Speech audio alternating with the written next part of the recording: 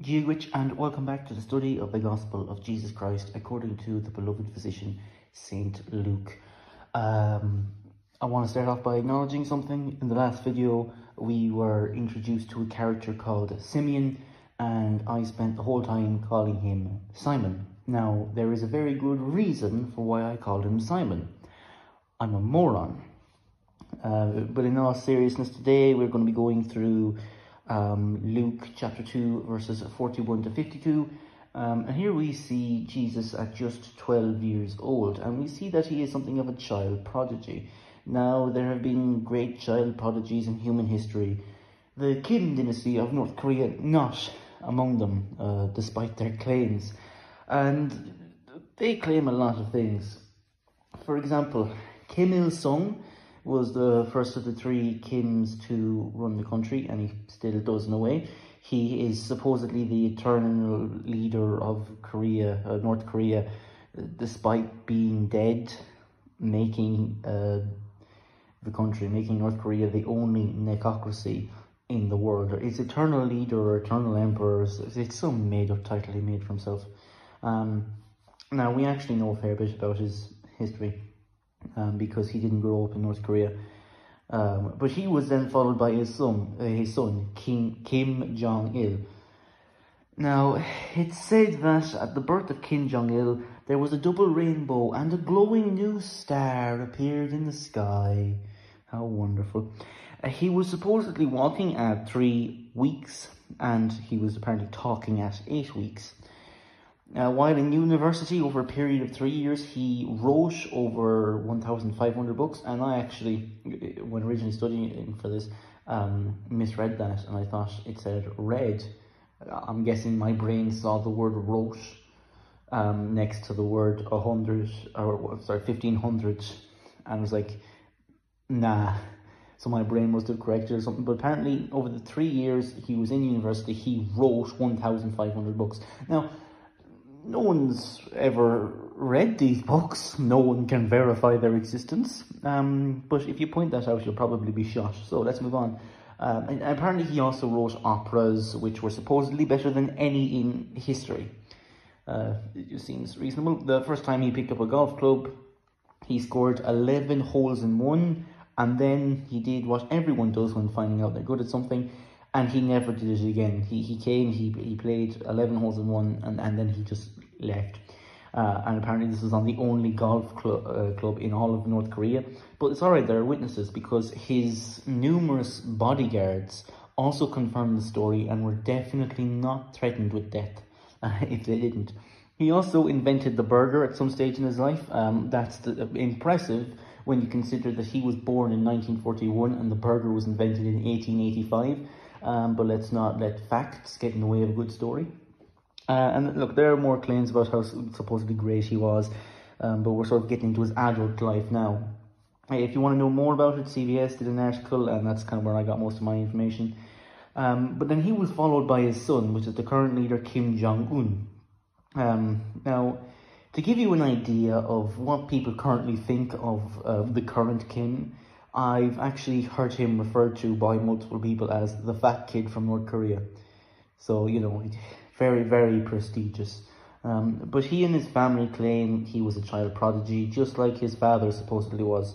Apparently he could drive as well as fire a gun at just 3 years old, so you have an infant doing drive-bys. He also apparently won a yacht race.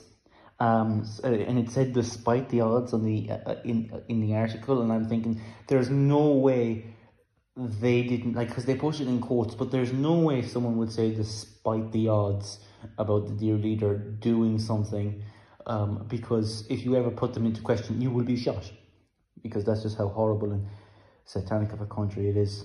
Oh yeah, he was 9, by the way, during the yacht race. Apparently he was 9. This is just funny to me. Not the stuff about getting shot, that's all horrible, there's nothing funny about that, but this idea of these egomaniacs trying to pass off all this nonsense about themselves, I find that quite funny. So it's quite sad, because of all the indoctrination of it. But anyway, and he was supposedly a very good painter and composer while at school, so sort of like his dad, artistically inclined to paint and write stuff that doesn't seem to exist. Look, as you probably guess, all of these claims were made up. Maybe there's some, maybe they are good at, they are artistic. Maybe they are good at painting. Maybe they are actually good at writing music. Maybe they were maybe they did develop quite quickly as children. I don't know, but I know that at the very least, the extent of the claims, and a lot of the claims are just pure fabricated, but maybe some of them are just extremely exaggerated. I'm not too sure. But it's clear that there's no full-on truth in any of these claims. Maybe a small, tiny bit, but nothing proper. Look, from the research I've done, we don't really know that much about. We do know that much. We do know a good bit about Kim Il Sung's childhood. Like I said before, because he didn't grow up in North Korea, so we actually have. Because I think it was established after he was born, so we actually have like records of what he actually did as a young fella. But the others, they were born in North Korea into the Kim dynasty, so everything about them, is like this. They opened their mouth and the sun shone forth from it. That sort of nonsense. It's all just propaganda and lies. But I want you to keep all this in mind. I didn't just go on some rant about the Kim dynasty for 6.5 minutes at the start of a sermon based on the Bible for no reason, right? There is a reason, and I want you to keep in mind something very important. This is what the world thinks when it thinks child prodigy. Excuse me. That's what it thinks. It thinks doing all these impressive things, speaking languages, writing books, all of this stuff. That's what it thinks when it thinks child prodigy. Today, we're going to look at a true example of a child prodigy. We're going to look and see what a child prodigy really looks like. By the way, if you're wondering why I went on the Kim thing specifically, I was watching John MacArthur's sermon on this, and he went through a list of child prodigies, like actual child prodigies, and there was some like Kim Il. I can't remember what I said, but I thought he said Kim Jong-un or something. And it was from Korea, and I thought, no, John, don't be that. But I don't think that's who he's referring to. But I just thought that, and I thought, why not, essentially. So keep in mind everything I've just said, all the stuff he apparently was able to do, these two people were apparently able to do. That's what the world thinks when it thinks clever children. Today we're going to look at what a clever child actually looks like. So let's finally get into it. Luke chapter 2, verses 41 to 52. Now his parents went to Jerusalem every year at the feast of the Passover, and when he was 12 years old, they went up according to custom. And when the feast was ended, as they were returning, the boy Jesus stayed behind in Jerusalem. His parents did not know it, but supposed him to be in the group. They went a day's journey. Supposing him to be in the group, they went a day's journey. But then they began to search for him among their relatives and acquaintances. And when they did not find him, they returned to Jerusalem searching for him. After 3 days they found him in the temple, sitting among the teachers, listening to them and asking them questions. And all who heard him were amazed at his understanding and his answers. And when his parents saw him, they were astonished. And his mother said to him, "Son, why have you treated us so? Behold, your father and I have been searching for you in great distress." And he said to them, "Why were you looking for me? Did you not know that I must be in my father's house?" And they did not understand the saying that he spoke to them. And he went down with them and came to Nazareth and was submissive to them. And his mother treasured up all these things in her heart. And Jesus increased in wisdom and in stature and in favour with God and man. So 9 minutes in, we finally actually begin. So we go to verses 41 and 42, and here we see that Jesus and his family are going up to Jerusalem at Passover at the time when Christ was about 12 years old. Now, there were 3 feasts every year for which people usually made the trip to Jerusalem. Of the other 2, one was Pentecost, which I'm sure you're familiar with or you've at least heard of. I'm sure you at least know of the Pentecost that took place in the book of Acts. However, while people had initially been required to make the trip to Jerusalem for all 3 of these occasions, now things were a bit different. At the time of Jesus, it was said that only men must make the journey to Jerusalem at the time of the Passover. If anyone else wanted to go to Jerusalem for the Passover, or they wanted to go to the other 2 feasts, they were allowed, and in fact it was actually seen as a sign that that person was very spiritual. So to see Mary going to Passover, to Jerusalem for the Passover feast with her husband was a sign that she was a very spiritual woman who cared deeply about the things of God. Now, at the time, a person was considered an adult in Jewish culture when they reached the age of 13. And it was customary for the father to bring his son with him to Passover the 2 years before he turned 13. And so here we have Jesus at the age of 12 going to Passover. Now, this may have been his first time, but it's more likely that it was his second. So we're going on to verse 43. Here we see that Jesus stayed behind and his parents, they didn't notice. There are 2 reasons why they didn't notice. First is the fact that this was Jesus. By all accounts, he was a good little boy.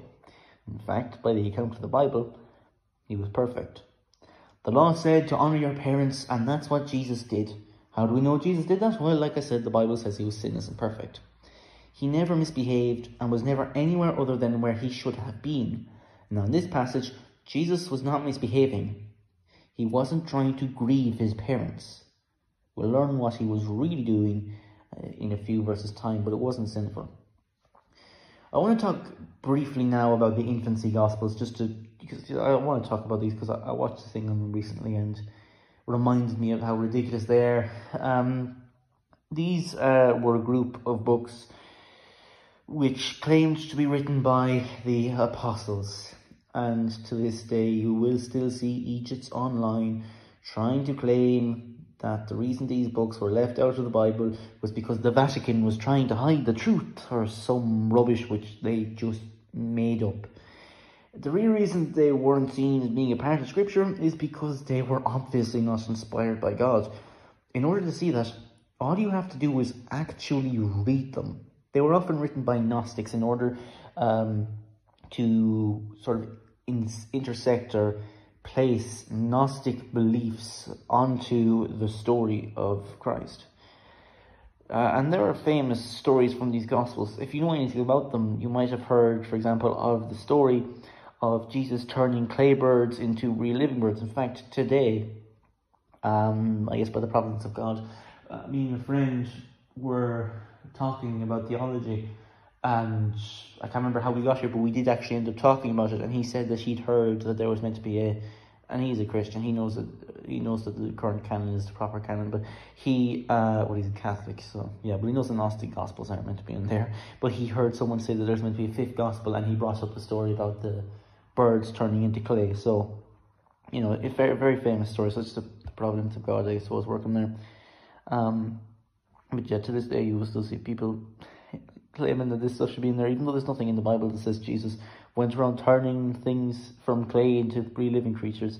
But here's the thing, that's not the worst, that's not the strangest story in these books. There were also many other stories in these books about the infant Jesus, and that's why they're called the infancy Gospels, is they're about the infant Jesus.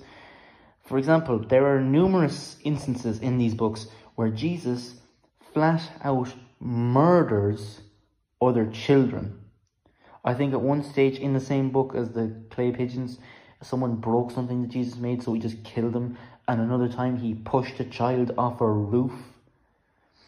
And there's other stories as well.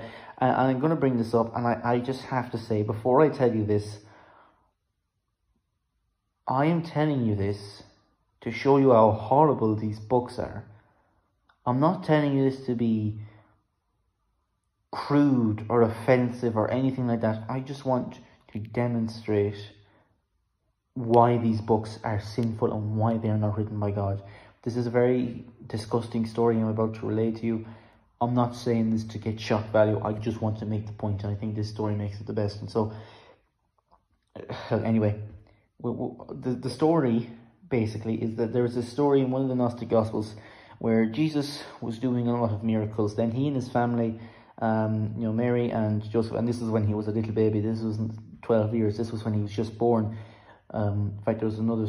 I'll tell you about the other story in a minute, I suppose. So basically, this was when he was only a couple of weeks old, maybe even a few days old, and his family went to a hotel, and there was a man in the hotel, and the way I heard it described is he couldn't enjoy his wife. because he was having some troubles, if you get what I mean. He was having troubles in the bedroom. And he was told, I think, by the hotel owner or something, or the innkeeper, or whatever it was, that there was a miracle performing baby in the other room, and to go and see if the baby could do anything.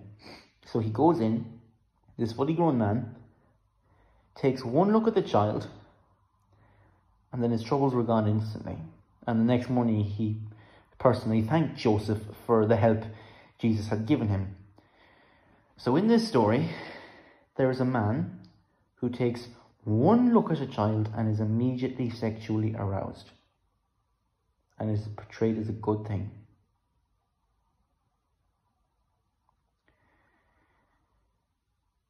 That's why these books were not included in the Gospels.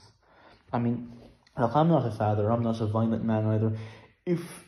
If someone came up to me and said, hey, your child made me feel that way, and they were like thanking me or proud of it, that fella I'd leave on a stretcher. Now I'm being hyperbolic. Obviously I wouldn't just I wouldn't do that, but you get the point I'm trying to make. That's a disgusting thing. That's a horrific thing, and it's passed off here as a good thing, as a triumph. And the other story what I didn't want to tell you about, but I suppose I might as well because I mentioned it, was a story of Mary, I think, and after she gave birth to Jesus, someone went off and told someone else about the virgin birth, and that person didn't believe them, so they went off and inspected Mary, which is just like a complete stranger, and they're in a cave in this version for some reason. Like, imagine you're after, well, actually, no, in this version, Mary hadn't given birth. A cloud had come around her, and the baby had sort of just appeared in her arms, even though she had been pregnant, so it had been in her womb.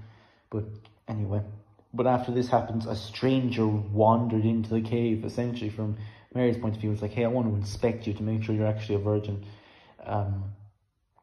This is the same book that these two stories have taken place in. And it's very clear, when you read this, the people who say that this should be in the Bible have clearly just never bloody read it. They've just never read it. They just see the name gospel and they're like, I don't like Christianity, so I'm going to make a big hullabaloo about this. But look, if anyone ever tries to claim that these books should be in the Bible, go off, read the book that they're talking about. And then you don't have to make an argument as to why it shouldn't be in the Bible. You just have to relay the events of that book to them. Sometimes that won't work, because sometimes a lot of people know about the Gospel of Judas, where Judas is secretly the good guy and so on, but a lot of the time they won't actually know, because they won't actually read it. They'll have just heard the argument from someone else and they'll be parroting. Anyway, I want to move on from this, but I will say before I do that this is what happens when worldly people try to impose their own values on Jesus' story. What happened in the story, like I said, and there are plenty of other things and plenty of other stories, it's purely horrific and disgusting, but it was portrayed as a wonderful thing. That's why these books were never considered a part of Scripture. That and a few other reasons which I won't get into here. The 66 books of the Bible that we currently have are the Word of Almighty God. We follow them. We believe them. We don't follow any nonsense that claims to be part of the Bible simply because it makes that claim about itself. Now, let's get back to the actual Bible and the actual Jesus and leave that horrific yuckiness behind.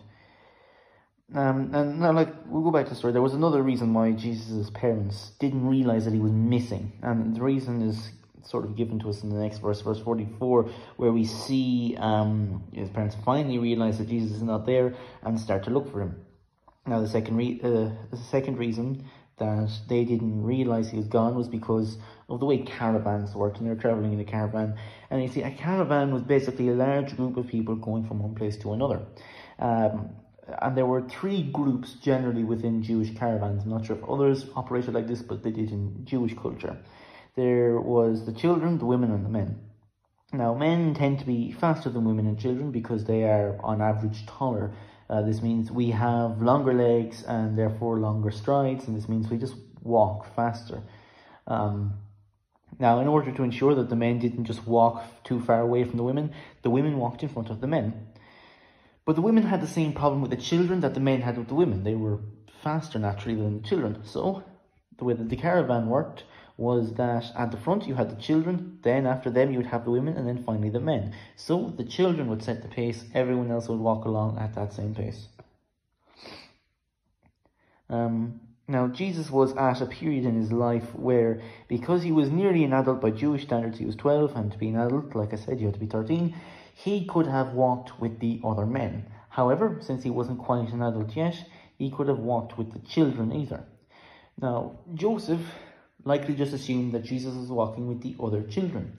Mary, on the other hand, who was closer to the children, would either have assumed Jesus was with the children and that she couldn't see him, or that he was maybe back with the men, maybe talking to Joseph or something else like that. But neither one of them would have been too surprised at the fact that they couldn't see Jesus, because as well that they were surrounded by friends and family.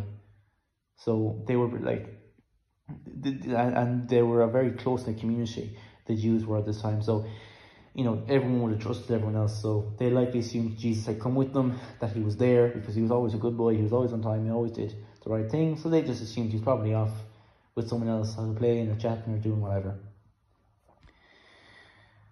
Now, at the end of the day of walking, everyone would stop for the night to rest. And during this time, everyone would make their way back towards their own families. Now, Mary and Joseph would have spent a long time looking for Jesus before he realized that he wasn't there. In verse 45, we see that they returned to Jerusalem to look for him. And in verse 46, we see that it took them 3 days to find Jesus. Now, to me, when I first read it, it seemed like the text was saying that they spent 3 days in Jerusalem searching. However, I heard a few people, I heard R.C. Sproul and John MacArthur, they both seem to agree that the 3 days in the text simply refers to a day spent travelling away from Jerusalem, then they realise and they spend the day travelling back, and then they spent the day looking the third day. I think the second one makes more sense, to be honest, after hearing it. After finding that Jesus was not with them, his family waited until the next day, probably getting very little sleep in the process. They wouldn't want to travel at night, especially considering that they'd be travelling back alone. The entire caravan would not have gone back to look for Jesus. So they would have had to just sit there, wait, rest, so they could make the long journey back. Probably going a little bit faster, because they were setting their own pace and they weren't waiting behind a bunch of children. But it still would have taken them about a day to get where they were going. Then they get there at the end of the second day, probably spend a little bit of time looking, but not too much time, and then they go and they stay somewhere, and then on the third day, that's when they find Jesus. And then it's here that we see how Jesus was a child prodigy. Unlike those people I mentioned at the beginning, the fellas from Korea, this was a real child prodigy. He didn't care about winning races or speaking languages or composing operas or writing books that don't seem to exist. What he cared about were the things of God. They were most important to him. Jesus himself echoes this idea later on in his life. We go to John chapter 6, verse 38. We see that it says, "For I have come down from heaven not to do my own will, but to do the will of him who sent me." Jesus cared about God more than anything else. And so here he was after 3 days in the temple. He had likely spent the majority of that time actually in the temple asking questions and learning. And we see that he was listening to them, showing that he could grasp, that as the religious leaders, showing he could grasp the things that they were saying.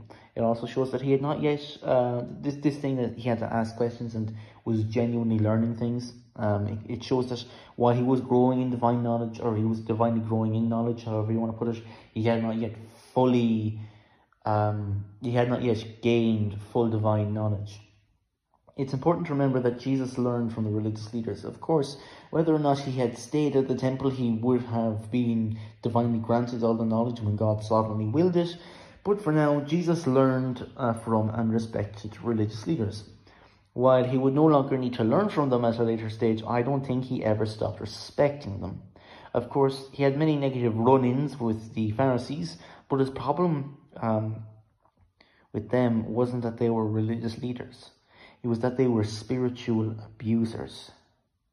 People can get such a chip on their shoulders talking about the religious leaders And they like to think that Jesus pretty much hated anyone who fit that description. But that's not true. For one thing, Jesus himself was a religious leader. He was a rabbi. Also, when you look at how he interacted with other religious leaders, it becomes clear what his problem really was. When he was talking to those who acted wrongly, like most of the Pharisees that he met, he clearly wasn't a very big fan of them. But when it came to people like Nicodemus, who genuinely wanted to know God's truth, he was very different towards them. It was a very different story. It was, if Jesus were to come back today to challenge religious leaders, as a lot of people seem to think that, this is something people say, well, if Jesus came back today, he'd this and that and the other. But I think if Jesus came back today to challenge religious leaders, he likely would go, he wouldn't likely go anywhere near most churches. He would go to people like Joel Osteen, Kenneth Copeland, Joyce Myers, and so on. The average decent pastor wouldn't get the same treatment as most of the Pharisees. He may correct some of their theology in some instances, like he did with Nicodemus, and teach some things. But so long as they were willing to grow and learn, I can't imagine he would treat them the same way he would treat someone like Joel Osteen in this hypothetical situation. If we go to verse 47, here we get another glimpse into how much of a child prodigy Jesus was. He wasn't just asking simple questions and listening to the simple answers. He was asking tough, hard-hitting questions. And when he got back the very likely complex answers, he fully understood them. And he himself was actually giving answers, the verse says. And so much so that everyone else who was there was genuinely amazed at his understanding. All the religious leaders looking around like, hey, this is hard stuff. It took me years to get this. And you have this 12-year-old, not even an adult yet, and he gets it. It was an impressive thing. And I know it wasn't God's will for us to know, otherwise it would be recorded in Scripture, but I would just love to know the questions he asked them and what he said to them. I would love to know a lot of what Jesus did in the bits that aren't recorded, not just in the years of his life that aren't recorded, but also just in the ministry. The sermons we never got to hear that he likely preached. Of course, we got all the main stuff, we got the stuff we needed to hear, but I would love to hear all of his sermons. And, perhaps that'll be a part of heaven. And when we get to paradise, perhaps we will hear them. I would like to. I think it would be great. But here we see Jesus fully understood the things of God. He didn't know them off the bat, but when he heard the explanation, he understood. He had a mind for complex things. He was a clever fella. We go to verse 48, and here we see that Mary and Joseph still didn't really understand one thing about Jesus. He was sinless. They thought he'd been disobedient and run off in an act of naughtiness, but that wasn't the case. If we go to verse 49, we see Jesus' justification for running off. He asked Mary and Joseph, "Why were you looking for me? Wasn't it obvious that I would be here?" Jesus, still not yet possessing divine knowledge, just assumed that his parents would notice he was gone and would know that he was in the temple. When he stayed at the temple for 3 days and they never came to get him, he must have just assumed that they understood what he was doing and were fine with it. And we'll finish off now with verses 50 to 52. After Jesus explained himself, his parents didn't understand. So, away they went, back home. And from this point on, Jesus was always obedient to his parents, the verse makes clear to say. Now, I don't think that the text that says that Jesus from that point on was submissive to his parents was trying to suggest that before he had not been submissive to his parents completely. I think that what he was really trying to say was that he maybe took more care to actually know for sure what his parents' will was. Because he did act against his parents' will, not out of disobedience, but out of ignorance. And that's very different here. Well, that's not very different here. That's very different, and that's what he was doing here. So I think he tried to never have that ignorance again. He tried to always know what the parents' will was, so he could follow their will. He could act in accordance to their will in a better way. So now we move on to the application. What can we get from this passage? Well, I want to start off with something that's not really in the passage, but I just want to say I hope what I said about the Gnostic stuff will be helpful to you. There are a lot, and I mean a lot, of nonsense books that people claim should be in the Bible because they have the word gospel in the title. And I've actually had the idea of writing just some book and calling it The Gospel of Ross, and then asking these people if it should be in the Bible. After all, it fit the only criteria they seem to care about in terms of canonization. Just remember, these books were excluded from the Bible for a reason. Some basement dweller on TikTok isn't going to have some insight which the greatest minds of the early church didn't have about the book. In all honesty, these people who claim that it should be in the Bible have never read any of these books. They might have read an article or watched a video about it, but they've never read the books themselves. Whereas we know that the people who excluded the books read them. It's likely because they read them that they excluded them from the Bible. As for what we can actually get from the passage itself, I hope you have a greater appreciation for theology. I've heard people say that they aren't interested in theology, they just want to love God. Here's the problem with that though. Theology is the study of God. It's getting to know Him. How can you love someone you don't know? Can you imagine that?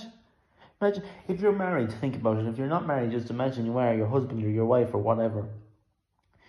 Someone's asking you about them, you say, oh, I love my wife so much. Oh yeah, what's she like? Oh, I don't know, I just love her. Well, why do you love her? Oh, I just love her. Okay, well, what do you love about her? Oh, I just love her. Okay, what does she like to do? Oh, I have no idea, I just love her. Well, what are her hobbies? What are her pastimes? I have no idea, I just love her. What's her favourite colour? No idea, just love her.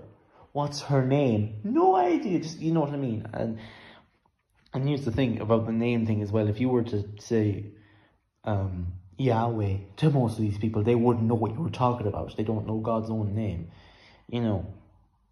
But Jesus in this passage is a theologian. He's learning theology. He's learning about God. That's what theology is, learning about God. How can you love someone you don't know? Honestly, how can you love someone you do not know? I understand if you're a new Christian. All you know about God is that He saved you. And you've got a lot of learning to go, and you know basically nothing about God, but you know that He saved you, and from that, you love Him. And that's fair enough. 5 years down the line, however, and you still know nothing about the God you've claimed to love for the last 5 years, that's ridiculous.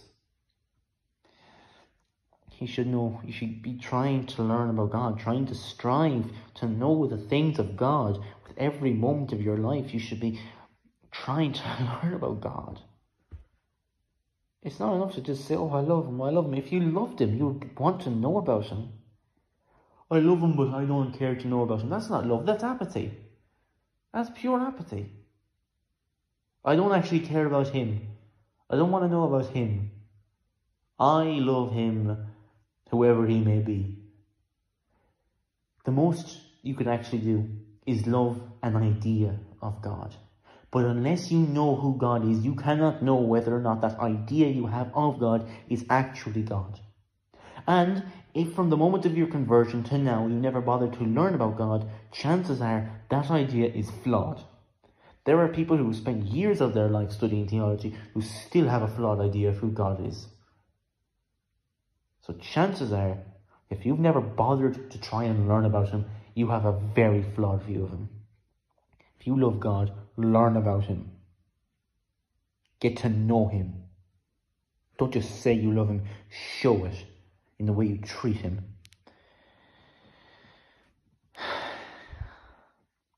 Now, I don't know who's listening to this, but I do know one thing.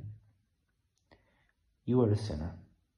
How do I know this? Well, the Bible tells me so. It tells me you're a sinner, I'm a sinner, we're all sinners. And the only way sinners can ever hope to be saved from their sin is repentance and belief in the gospel. Believing God and knowing God and loving God.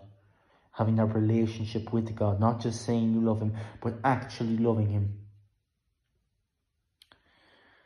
We can't work our way to heaven. We can't do some good thing that gets us into heaven. If you rely on your works, you will go straight to hell, because that's the alternative.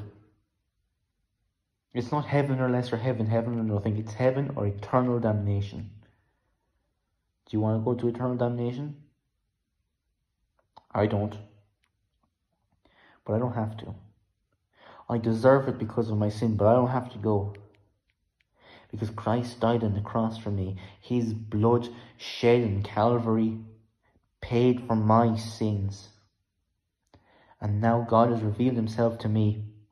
I didn't have faith because I made a right choice. I didn't repent because I made a right choice. God revealed himself to me. And because of his irresistible grace, I was unable to do anything but repent and believe in him and try to get to know him and try to love him. And I fail. I do fail and I do still sin. I'm not perfect. No one is. But I try because I love him. And part of my trying is trying to know him and who he is. You want to be saved? Come to Christ. It is our only hope. That's the end of the sermon now. I'm just going to say something really quick about what plan I'm doing next. If you're not interested in that, well, goodbye. Thanks for watching. So the plan for the next little while, I think I mentioned this in the last video, is I want to do because Luke is 24 chapters long and there's 12 minor prophets. Every 2 chapters of Luke, I'm going to do a minor prophet. I'm just going to do it in the order that they appear in the Bible. So starting with Hosea, ending with Malachi.